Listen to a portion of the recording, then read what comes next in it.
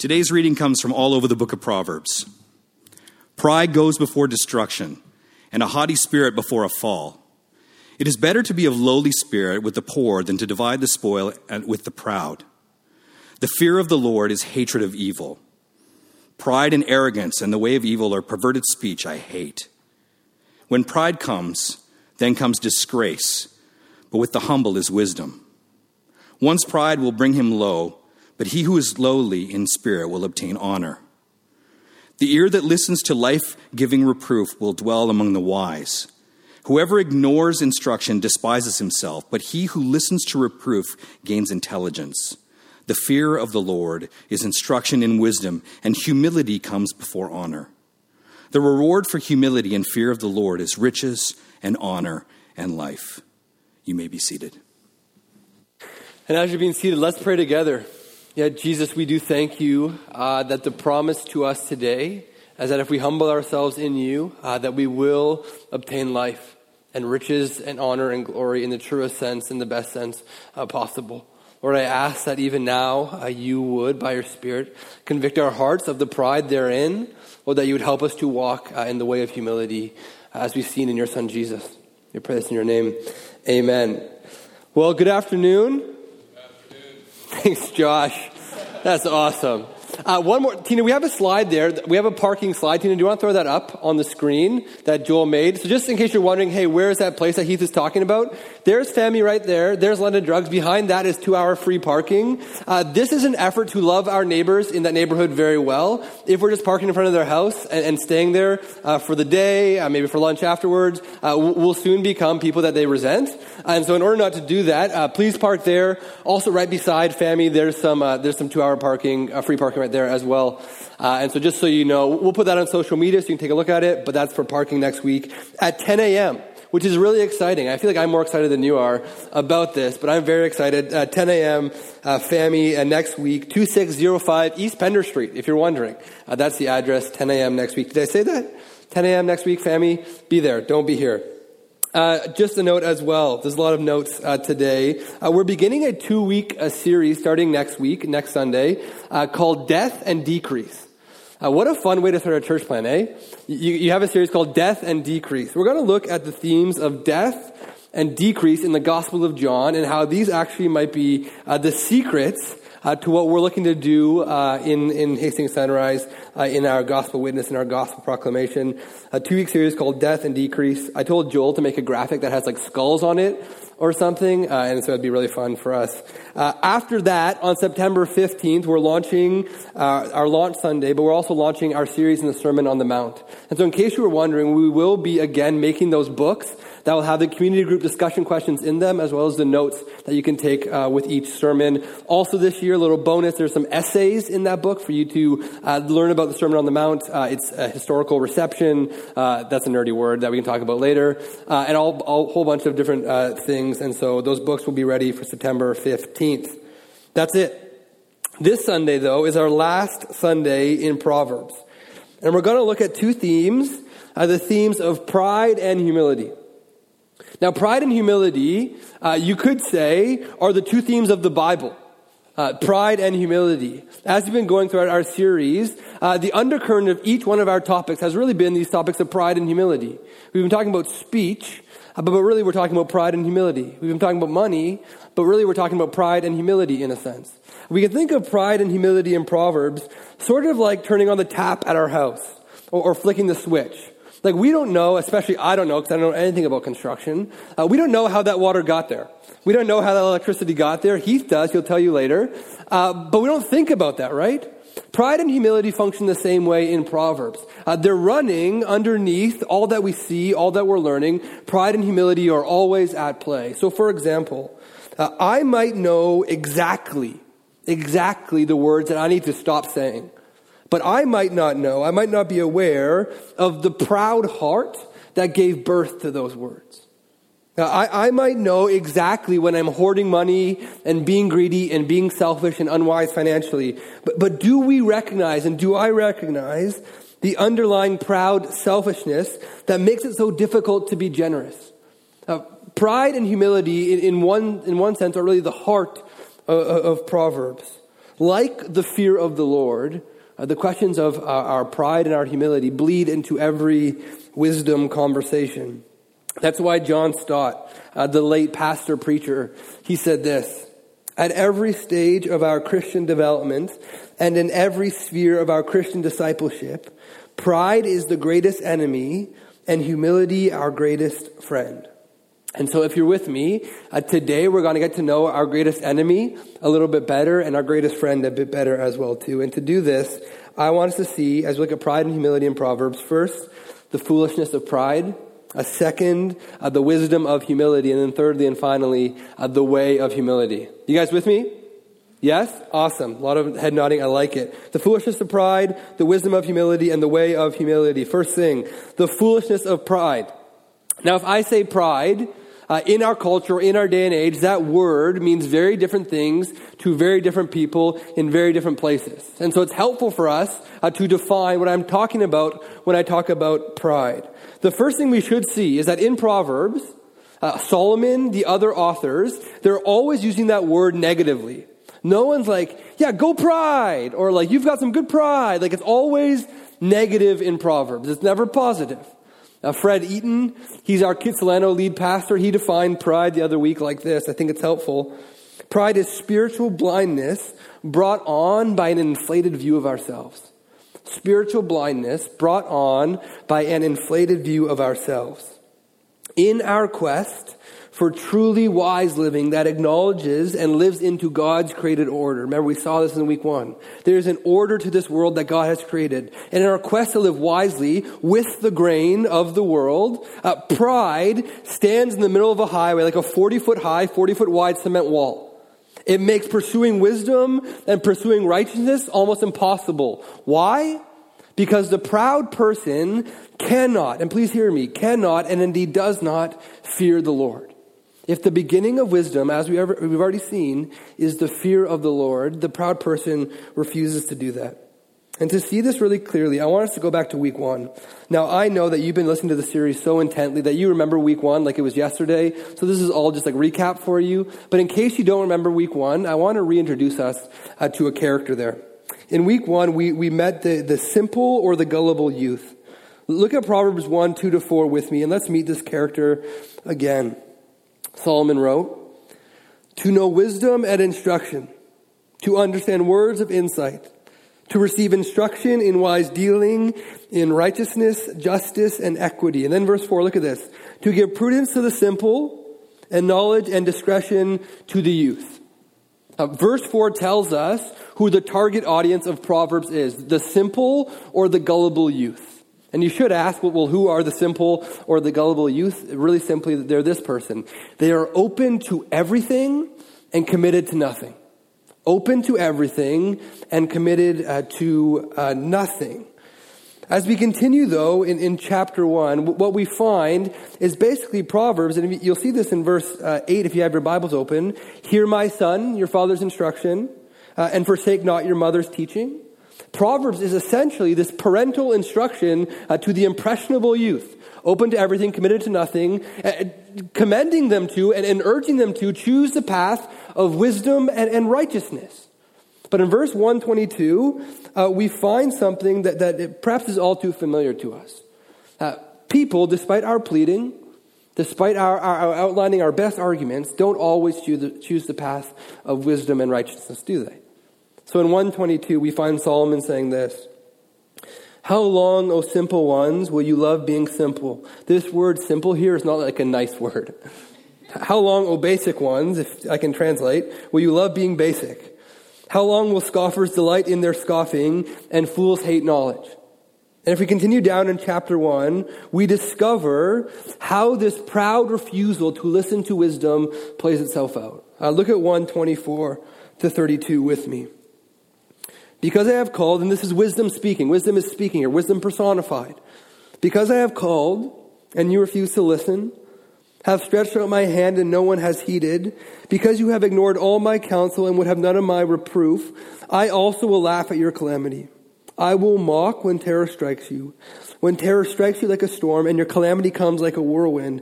When distress and anguish come upon you, then they will call upon me, but I will not answer. They will seek me diligently, but will not find me. Verse 29. Because they hated knowledge and listen and did not choose the fear of the Lord. Would have none of my counsel and despised all my reproof. Therefore they shall eat the fruit of their way and have their fill of their own devices. Look at verse 32. For the simple are killed by their turning away, and the complacency of fools destroys them. This doctrine, this teaching in Proverbs, that the fruit of the proud will be their own destruction, is something that you see time and time and time and time again from Solomon and the other authors. Look at Proverbs 16:18.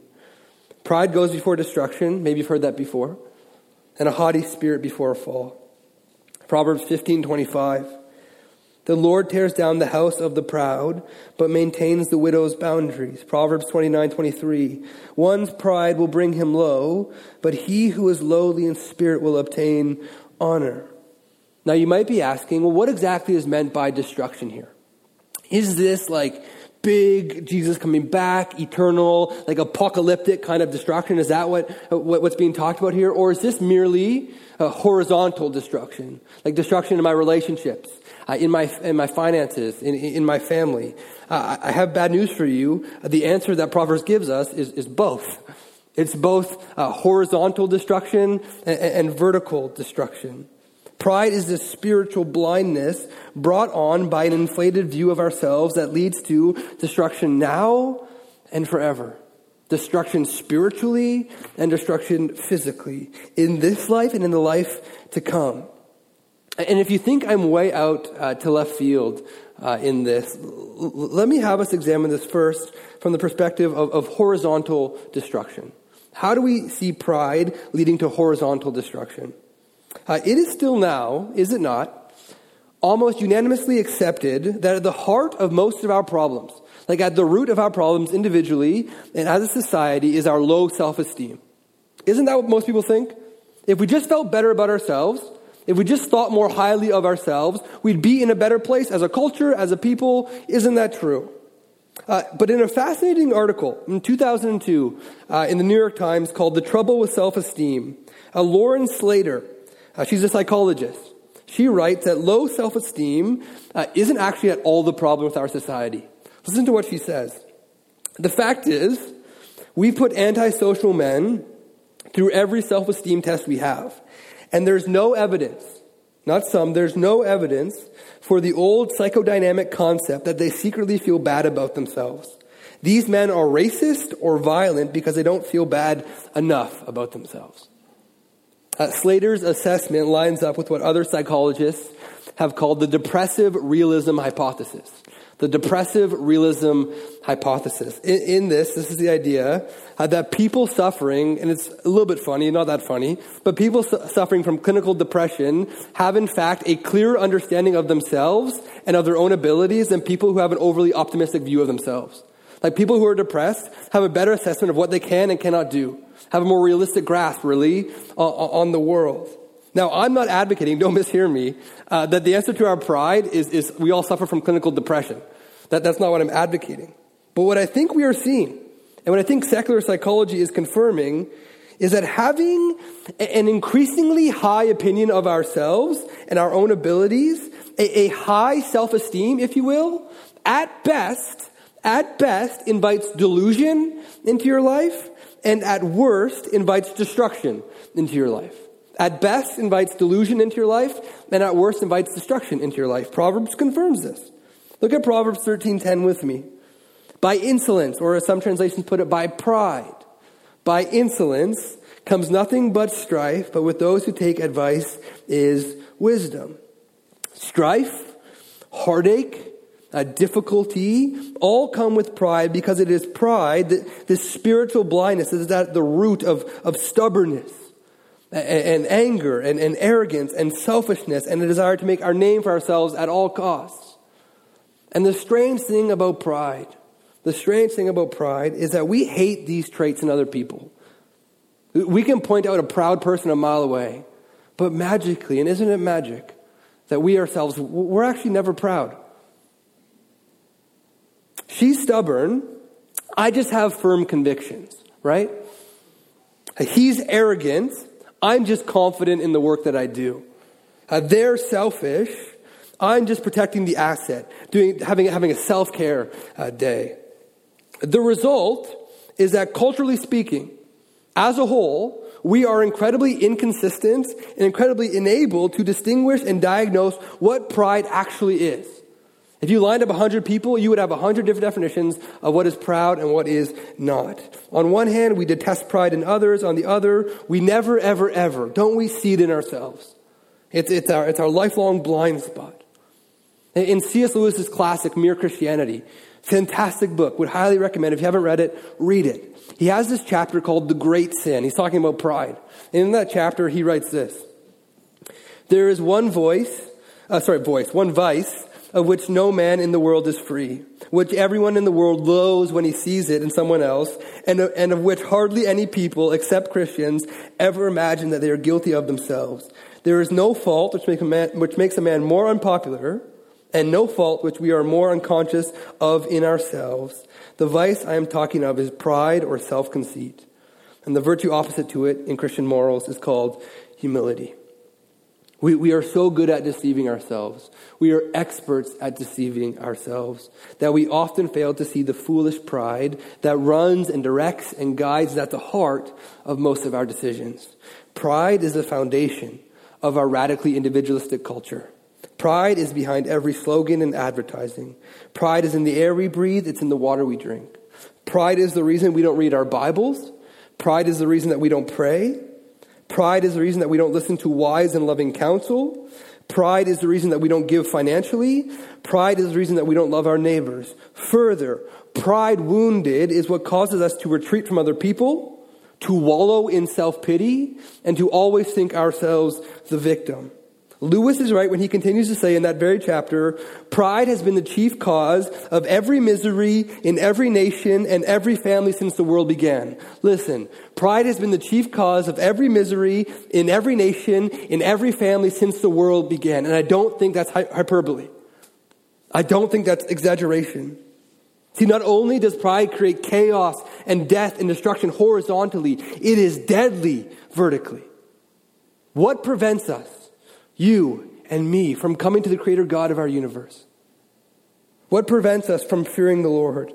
What prevents us from valuing His wisdom above all else? It's pride. This simple belief that God is not who He says He is, and I am the absolute authority that I say I am. What we need to be reminded of today, and perhaps this is a hard word, is that God is not simply unhappy or disappointed in the proud, but that He actively opposes the proud. Look at Proverbs 8:13 with me. The fear of the Lord is hatred of evil. Pride and arrogance and the way of evil and perverted speech I hate. In God's wisdom, He hates pride. He hates it. And this has always been true. He hated pride in the great king Nebuchadnezzar, so God removed his sanity. He hated pride in the great king Herod, who took the glory for himself, and so we're told Herod was immediately struck dead and worms ate his body. He hated pride in Ananias and Sapphira, who thought they could outsmart God, lie to Him, and were struck dead. He hates pride in them, and He hates pride in us. And so in a sobering moment, where are we proud? As individuals, where are we proud? As a people, as a young church, where are we proud? I'll say this. Nothing kills momentum in the life of a young church. Nothing kills vibrancy and spirit-filledness, if that's a word. Nothing kills what we want to see in the life of a young church like pride. This includes, I'll be the first to say this, proud leadership. Proud leadership kills this. This includes pride in the way we as a church speak and act towards our neighbors. Parking anywhere just because we can't. Towards the other churches in the city. How do we speak of other churches in the city? It includes pride in the conversations and the counseling of its members. Pride as seen in our unwillingness to open up our homes, our hearts, our lives to people in fear that they might hurt our pride. All destruction, all death, all bad things, both horizontally and vertically, in this age and the age to come from foolish pride. Which means, I hope you feel this tension with me, we all of us, need to learn the wisdom of humility, or we could say the humility that comes with being truly wise. If John Stott is right that pride is our greatest enemy, then he's also right in saying that humility is our greatest friend. In Proverbs, we can think of humility as the heart behind righteous living. The heart behind righteous living. Remember, if you forget the definition of righteousness, let me remind you, righteousness in Proverbs is disadvantaging ourselves in order to advantage the other. Humility is the necessary first posture that we must take, that our heart must take in order to act righteously towards our neighbor. John Dickson, he's a scholar, he's a historian. He wrote this helpful little book called Humilitas. It's not particularly Christian, but it examines sort of the history of humility and sort of how it's played itself out through the ages. It's a fascinating book to read. But in that book, he defines humility throughout the ages like this. Humility, then, is the noble choice to forgo your status or deploy your resources or use your influence for the good of others before yourself. More simply, you could say the humble person is marked by a willingness to hold power in service to others. To hold power in service to others. And so Dickson in his book tells the story of 1930s Detroit, which we all can just immediately imagine. Oh yeah, 1930s Detroit. I grew up not too far from Detroit, would go there on occasion to see Detroit Tigers game, then I would leave. A rough neighborhood, rough city, the time of my upbringing, kind of gentrifying now, changing, different topic. But in 1930s Detroit, these men got on this bus. 3 of them got on this bus, and there's a guy sitting at the back of the bus. And they began to harass this guy. Call him names, harass him, make fun of him, whatever. The bus pulls up to a stop. Man gets up. They soon realize that this man that they were harassing was a lot bigger than they thought. He begins to walk towards them and hands them a business card. And on that business card is just the man's name. Now, first off, if you have a business card with just your name on it, and you know what I do, you know who I am, like that is like the pinnacle of life, right? Am I wrong in that? I think so. I'm going to start making those for myself, and you'll be like, you're a loser, Jake. But he hands him his business card just with his name on it. And they look down and they read there, Joe Louis. Joe Louis. Now, because you're kind of like me, you're like, I don't know who Joe Louis is. Joe Louis is the greatest boxer who ever lived. The greatest boxer who ever lived, Joe Louis, better than Muhammad Ali. Don't come at me with that garbage. The greatest boxer ever lived, Joe Louis. They said that Joe Louis could knock out a horse with one punch. Now, how they tried that out, I don't know. But apparently he could do it. Holding power, right, in service to other people. That's humility as Dickson defines it throughout the ages. Now, we should note, there's nothing particularly Christian about that definition, right? That can apply to followers of Jesus or to Buddhists or to the atheists alike. There's nothing particularly Christian about that, holding service in power to others. But Proverbs goes a bit deeper. See, Proverbs speaks of a deeper humility, one that comes from the fear of the Lord. See, Joe Louis was humble. He was not proud because he grew up in a poor home where they had to work for every little piece of food in a blue-collar neighborhood, and he had to fight for that. He always could remember where he came from. That was the point of his humility.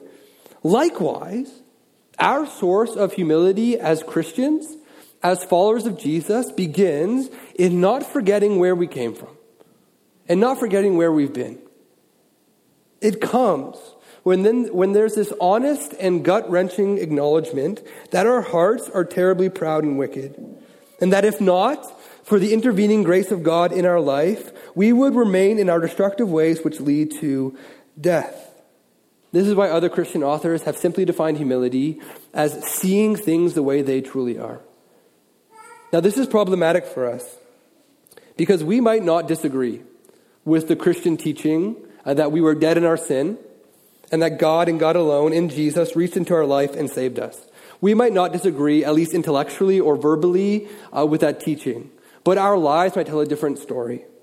When we live from a place of our identity and worth that is wrapped up in something other than what God says about me and his son Jesus, We're really saying that there's a part of me that Jesus didn't need to die for. There's a part of me that is fine outside of the redemptive work in Jesus. There's a part of me that really wasn't that bad, and Jesus came and fixed up this other stuff, right? Like my bathroom was good. He just renovated my kitchen and my living room, right? There's a part of me that didn't really need Jesus, but I guess he's here anyways. Got to make himself at home like an unwelcome house guest. That's just not how the humble live. I want us to see three things about how the humble live. The first is this: the humble seek the good of others. We just saw this with the Joe Lewis example, but we see it again, perhaps more clearly, more biblically, if you will, in Philippians 2. In Philippians 2, 3-4, we see this relationship between humility and seeking the good of other people really, really clearly. Paul writes there, "Do nothing from selfish ambition or conceit, but in humility count others more significant than yourselves. Let each of you look not only to his own interests, but also to the interests of others." In other words, if your attitude is, I've done this myself, I've pulled myself up by my bootstraps, no way I'm going to waste my time with you, then you've missed the point. You've missed the gospel. You've missed the fact that you were dead in your sins. Ezekiel says, you were like a baby covered in blood at the side of the road. How helpless is that baby? They can't do anything. That was you outside of Jesus. The humble in Proverbs are teachable. Solomon writes this. Look on the screen behind me. "The ear that listens to life-giving reproof will dwell among the wise. Whoever ignores instruction despises himself, but he who listens to reproof gains intelligence." Look at verse 33. "The fear of the Lord is instruction and wisdom, and humility comes before honor." One of my favorite examples of fear of the Lord leading to humility, leading to teachability in the Bible is found in the New Testament in the person of the Apostle Peter. In John 6, John says that Jesus is teaching some hard and some strange things. And because of that, John records, he says this, after this teaching, many disciples turned back and no longer walked with Jesus. These people could not be taught. Indeed, they did not want to be taught. But when Jesus turns and looks at the 12 and he asks the 12, hey, are you leaving too? Like, are you also going as well? Do you remember what Peter says? John 6, 68-69. He says this, "Lord, to whom shall we go?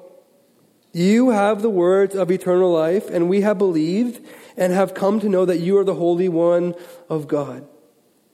See, Peter has had his whole paradigm of what is true and right and good in this world shifted. And so he's doing the math here, right? You see the wheels turning in his head. If Jesus, you are the Holy One of God, then how can I not help but learn from you? If Jesus, you are the Holy One of God, how can I not help but receive what you say as true? Where else can I go, he's saying? Where else can we go? In a posture, in a position of complete and utter teachability. Fear of the Lord, humility, teachability. Now, at times, I think we think teachability, and we define teachability a bit different. We think teachability means that we are open to every philosophy, every school of thinking that presents itself to us. Openness is how we like to talk about it instead. In fact, we're taught, are we not, that we have the power to come to conclusions with completely open minds. With no prior bias, no prior position. That we are in this position of power, just looking at the world, and we can come to decisions on our own, in our own time. Ironically, that teaching that we can learn from this neutral point of observation isn't an example of modernist pride, but that's a different sermon.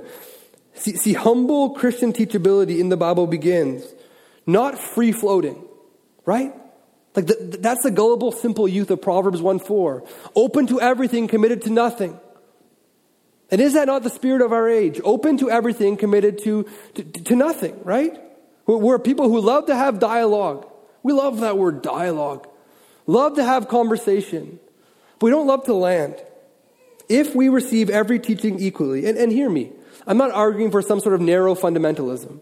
But if we receive every teaching equally, not only will we be extremely confused, but you will be about as useful as those men in Athens that Luke describes who would spend their time in nothing except telling or hearing something new. Or like the wicked who Paul describes to Timothy as always learning and never able to arrive at a knowledge of the truth. Again, Are there verses that better describe our age than these? The humble person knows that they are unwise and ignorant, and they know their great need to sit at the feet of the Holy One of God. And they do not dismiss or neglect it, but they treasure and nurture and guard all that the Lord has taught them. If you were to look at Paul's letters to Timothy, what does Paul instruct Timothy to do? Guard and keep safe that deposit of the gospel I gave to you. Don't offer it up, but keep it safe. Guard it, nurture it, keep it, pass it on. That's what we're ought to do. Finally, the humble will be exalted. Proverbs 3:34 says, toward the scorners he is scornful, but the humble he gives favor. Proverbs 18:12 says, before destruction, a man's heart is haughty, but humility comes before honor. Proverbs 22:4, the reward for humility and fear of the Lord is riches and honor and life. To see how the humble will be exalted, we have to turn now from the wisdom of humility to consider the way of humility. As each of those proverbs tells us, there's this theme in the Bible that comes up time and time again. That the way up is the way down. That the way to the crown is through the cross. That the way to increase in the kingdom of God is to decrease. Jesus says as much in Matthew's gospel, and we'll talk more about this in the coming weeks. But he says in Matthew 23, whoever exalts himself will be humbled, and whoever humbles himself will be exalted. If it is true that God opposes the proud, and if it is true that the wise are the humble, and the humble are wise, indeed, if it is true, if there's a promise that the humble will be exalted, how do we get there? How do we get there? The first thing is this. We have to recognize that pride is perhaps more pervasive in our lives than we'd like to think. That every day, in our great triumphs and in our great failures, some form of pride is at play. And it's not enough just to try to be more humble. Have you tried that before? Like you just I'm going to be more humble, and then you succeed, and you're like, yes, I am more humble. And like, of course, what's happened, right? Like you're proud now, right? I'm the most humble person you've ever met before, right? You immediately fail. Or if we fail in our attempt to be more humble, our pride is wounded and again we stand condemned. Like pride is not just in the obvious things, it's in the little things, the secret things. It's in you, it's in me, and it's working in nefarious and small ways. Which is why the second thing we need to hear, and this is the good news, is that the path to humility is only made possible through Jesus. Now, I know all of you, and I know many of you have grown up in the church and heard this time and time again. The answer is always Jesus, right? Right? You were expecting that, right? Like you'll get caught off guard in Sunday school, just say Jesus. Like, oh, nice work, Jake. You did it, right? You understand. We may know that. We might know that the way of the humble is Jesus, that we're to emulate Jesus. But the question is, do we really believe that? In Matthew 11, Jesus instructs all who would follow him to take my yoke upon you and learn from me. For I am gentle and lowly in heart, and you will find rest for your souls. Here's how it's possible. Jesus comes, and see this for the first time this afternoon. See this afresh. Jesus comes gentle and lowly in heart. And just as a side note, if you're in that place right now, you're gentle and lowly in heart, like you're low right now. Jesus came gentle and lowly in heart. Not on a chariot, as would be befitting his divinity. Not on a war horse, as would be befitting his kingship. But in humility, Jesus takes on flesh, dies the death of a criminal, is resurrected from the dead, and is seated at the right hand of God. And that same Jesus says, take my yoke upon you and learn from me. What does this mean? Now, of course, there's a sense in which we are not God taking on flesh. And so we're not replicating the incarnation in that way. You and I cannot die for the sins of the world. But there's a way in which Jesus is saying, you are to do the same. Everything in our world says, look out for number one. I guarantee you, your places of employment, to some level, to some degree, have preached you the message of look out for number one. Look out for yourself. Our heart, we don't need other people to say this, our heart says, look out for number one. Isn't that true? But Jesus in his life, death and resurrection shows us a better way. But here's the great part. Not only does Jesus show us a better way, Jesus is not just some supreme example. Jesus empowers us today to walk that better way.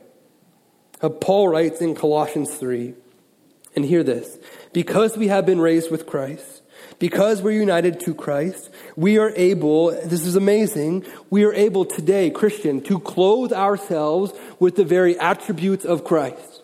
And so Paul writes to the people in Colossae, he says this, he encourages them, put on then as God's chosen ones, holy and beloved, compassionate hearts, kindness, humility, meekness, patience.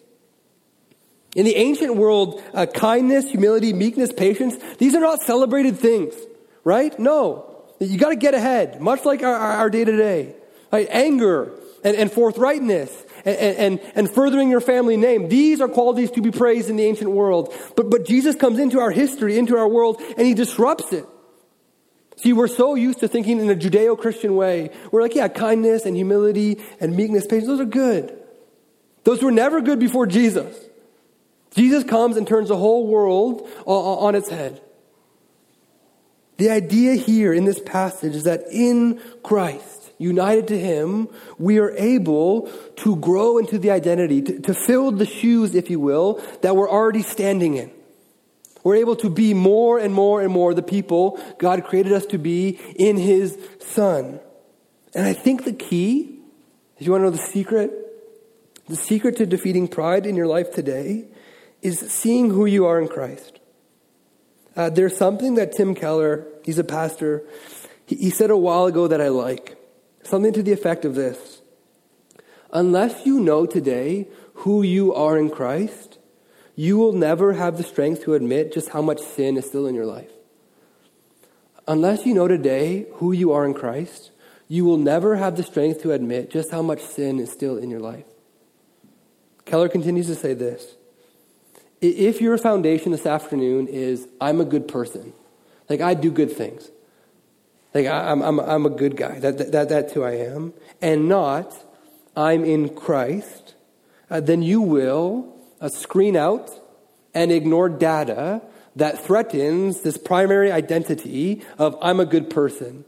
Really, you do this? No, I'm a good person. Really, I saw this. I'm a good person, right? Finding ourselves in Christ so completely flips the script.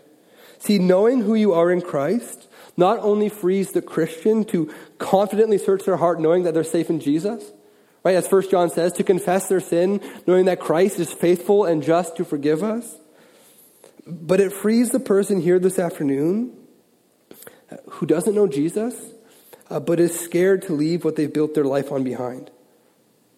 Because the message of the gospel is not that you leave your stuff and go to nothing. The message of the gospel is that you leave your stuff and you leave the foundation you've built and you go to a better one. You go to a better foundation. And you go to Jesus. People, we were meant to boast. We were meant to brag. If it feels natural to brag, that's because we were meant to brag. We were meant to be a proud people. But not, though, in the silly things we do. Or the silly things we get, or some other silly thing. We were meant to boast in big, glorious, cosmic realities. Cosmic realities like being joined, united mysteriously to the triune God of the universe. We were meant to boast in Christ, in him alone. And when you encounter the God of the universe in Jesus, how can you not be humble? How can you not help but see things the way they truly are? Let's pray together. Jesus, we confess that our pride and my pride likely runs much deeper than we know. And is at play in places we don't even realize. We ask, Lord, that you would, by your Spirit, as we sit under your word, as we sing songs of your goodness, as we gather as a people, both here and in community groups, Lord, that we would, by your Spirit, begin to uncover those places of pride in our hearts. Lord, that repentance would mark us as a people. That confession of sin would mark us as a people. Not a people who think that we're stupid or idiots or just down on ourselves all the time, but a people who are just so confident that we're in Jesus, that we're able to freely expose these things, knowing our life is secure in Him, our identity is secure in Him. Lord, would we be a people who build our whole lives on You? And we need Your help to do this, Lord. We pray these things in Your name. Amen. Thanks for listening. For more information about Christ City Church in Vancouver, please visit christcitychurch.ca. We invite you to join us in praying that God's kingdom would come in Vancouver as it is in heaven.